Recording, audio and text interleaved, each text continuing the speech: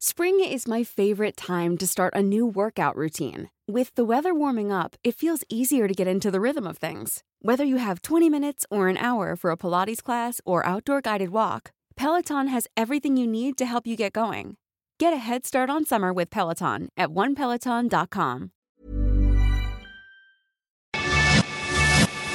Te lo cuento. Tu dosis diaria de noticias. Hola, buen día, soy Laura Gudiño y esta es tu dosis diaria de noticias.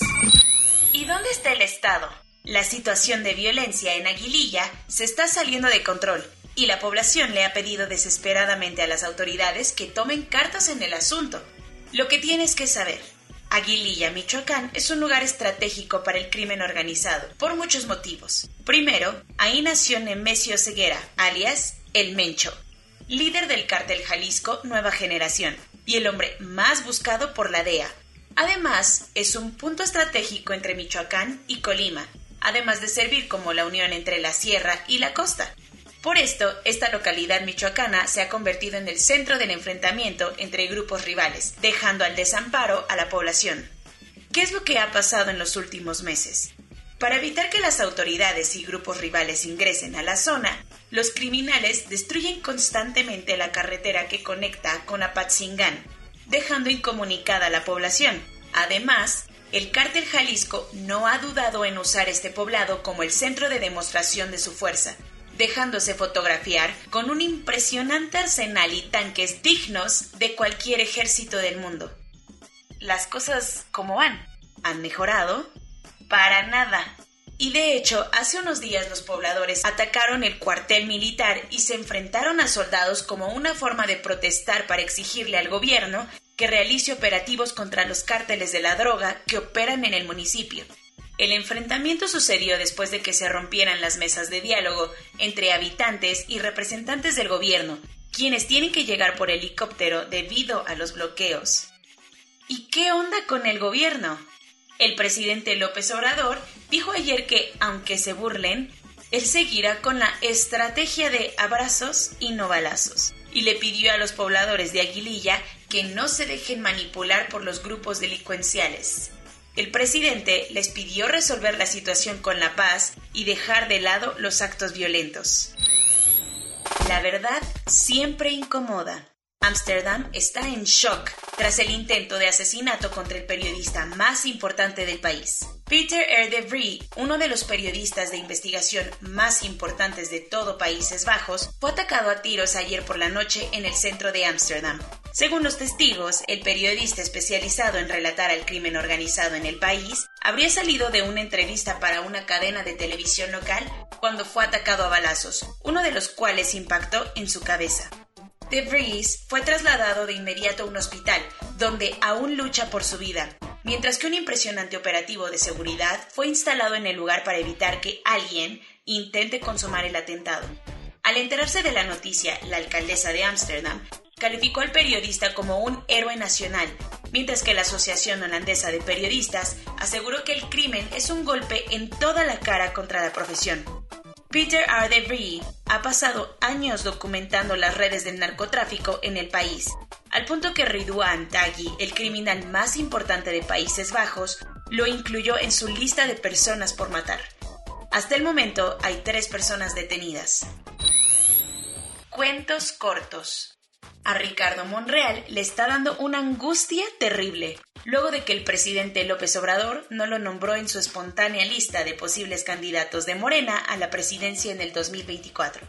AMLO destapó en su mañanera de lunes a Rocío Nale, Juan Ramón de la Fuente, Tatiana Cloutier y a los ya clásicos presidenciables Marcelo Ebrard y Claudia Sheinbaum, pero no dijo ni pío del líder morenista en el Senado.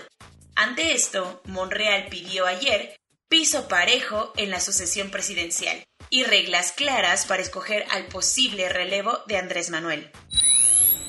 Ni creas que el cuento electoral ya es cosa del pasado, porque la alianza Va por México, conformada por el PAN, PRI y PRD, anunciaron que empezarán el proceso formal para impugnar las elecciones en Campeche, Guerrero, San Luis Potosí y Michoacán. El presidente del PAN, Marco Cortés, dijo que la elección en San Luis debe anularse, porque el Pollo Gallardo rebasó los topes de campaña. mientras que en los otros casos denunciaron varias irregularidades en el proceso, lo que atentó contra la certeza y equidad en la contienda. Por todo esto, los partidos acudirán al INE para intentar que alguien les haga caso. Si te interesa hacer una serie de narcos en Netflix o invertir en bienes raíces mexicanos, esto es para ti. El gobierno de México sigue rifando bienes incautados al crimen organizado y la nueva joya de la corona es la casa en Culiacán, Sinaloa, de la que el Chapo Guzmán logró escaparse. Debido a un impresionante sistema de túneles que conectaba varias residencias, el líder del cártel de Sinaloa logró evadir un operativo del ejército mexicano para detenerlo. La propiedad está valuada en unos $184,000 y se rifará por el sorteo de la Lotería Nacional el 15 de septiembre. La península de Kamchatka, el punto más oriental de toda Rusia, tuvo una jornada accidentada cuando un avión de pasajeros con 28 personas a bordo se estrelló cerca del mar de Ojotsk. Los controladores aéreos perdieron contacto con la aeronave propiedad de Kamchatka Aviation Enterprises poco después del horario en el que el avión debía aterrizar en el aeropuerto de Palana. Las autoridades rusas informaron el hallazgo de restos del Antonov An-26 de fabricación soviética a unos metros del aeropuerto de Palana. Aunque adelantaron que no esperan encontrar sobrevivientes, el avión recorrió unos 700 kilómetros antes de estrellarse contra un acantilado. Didi está sufriendo desde que el gobierno chino la prohibió de todas las tiendas de aplicaciones en el país, argumentando problemas con la seguridad de los datos de sus usuarios. Por si no supiste, hace unos días la Administración del Ciberespacio de China vetó a la plataforma de transporte de las App Stores hasta que no resuelva los problemas. Pero mientras tanto, la compañía ya la está pasando fatal, al punto de que sus acciones cayeron ayer en un 25%. Apenas la semana pasada la empresa empezó a cotizar en la bolsa de Estados Unidos con una valuación histórica, pero esos dulces días parecen haber quedado atrás. La Eurocopa sigue regalándonos partidos de infarto y el de España contra Italia de ayer no decepcionó. Las escuadras se enfrentaron en la semifinal del torneo continental en el estadio Wembley en Londres. Los italianos marcaron primero con un gol de Federico Chiesa, pero a 10 minutos de que terminara el tiempo reglamentario, Álvaro Morata empató el partido y lo mandó a tiempo extra, dándole la esperanza a la Furia Roja de llegar a la gran final. Sin embargo, el sueño no duró tanto porque después de una falla de Morata en los penales, Italia marcó el disparo definitivo que lo catapultó a la final de la Euro. Corona News. En México, el número total de vacunas puestas es de 47.739.783. El número de personas vacunadas con esquema completo es de 19.937.022. Esto representa el 22.26% de la población mayor a los 18 años. Tras un aumento semanal del 22% en los casos, el gobierno mexicano admitió que el país se encuentra ya en la tercera ola de contagios. ¿No les crees? La Secretaría de Salud reportó ayer más de 7,000 nuevos contagios en un solo día, una cifra que no se veía desde marzo. Miguel Barbosa, el gobernador de Puebla, alertó de un brote masivo en el estado debido a un grupo de 500 estudiantes que viajaron a Cancún para celebrar su graduación. Hugo López-Gatell informó que el gobierno ya habilitó un certificado oficial de vacunación para que las personas inmunizadas puedan comprobar que han recibido sus dosis. Y hablando del subsecretario de Salud, López-Gatell también dijo que consumir alcohol no está prohibido para vacunarse. Eso sí, Hugo alertó de los riesgos de emborracharse que van más allá de tus clásicos osos por impertinente. A pocos días de que inicien los Juegos Olímpicos de Tokio, el comité organizador dijo que a la ceremonia de inauguración solo asistirán unas 10,000 personas, de las 68,000 que caben en el estadio. ¿Y quiénes son los sortudos? Diplomáticos, invitados especiales y patrocinadores.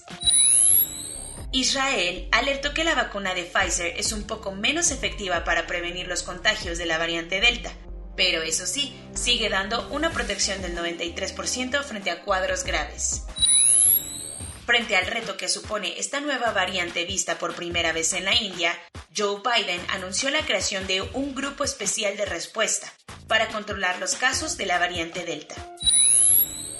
El aeropuerto Heathrow de Londres implementará un programa piloto para probar una línea rápida para viajeros internacionales que ya estén completamente vacunados. Soy Laura Gudiño y esta fue tu dosis diaria de noticias. Hasta mañana.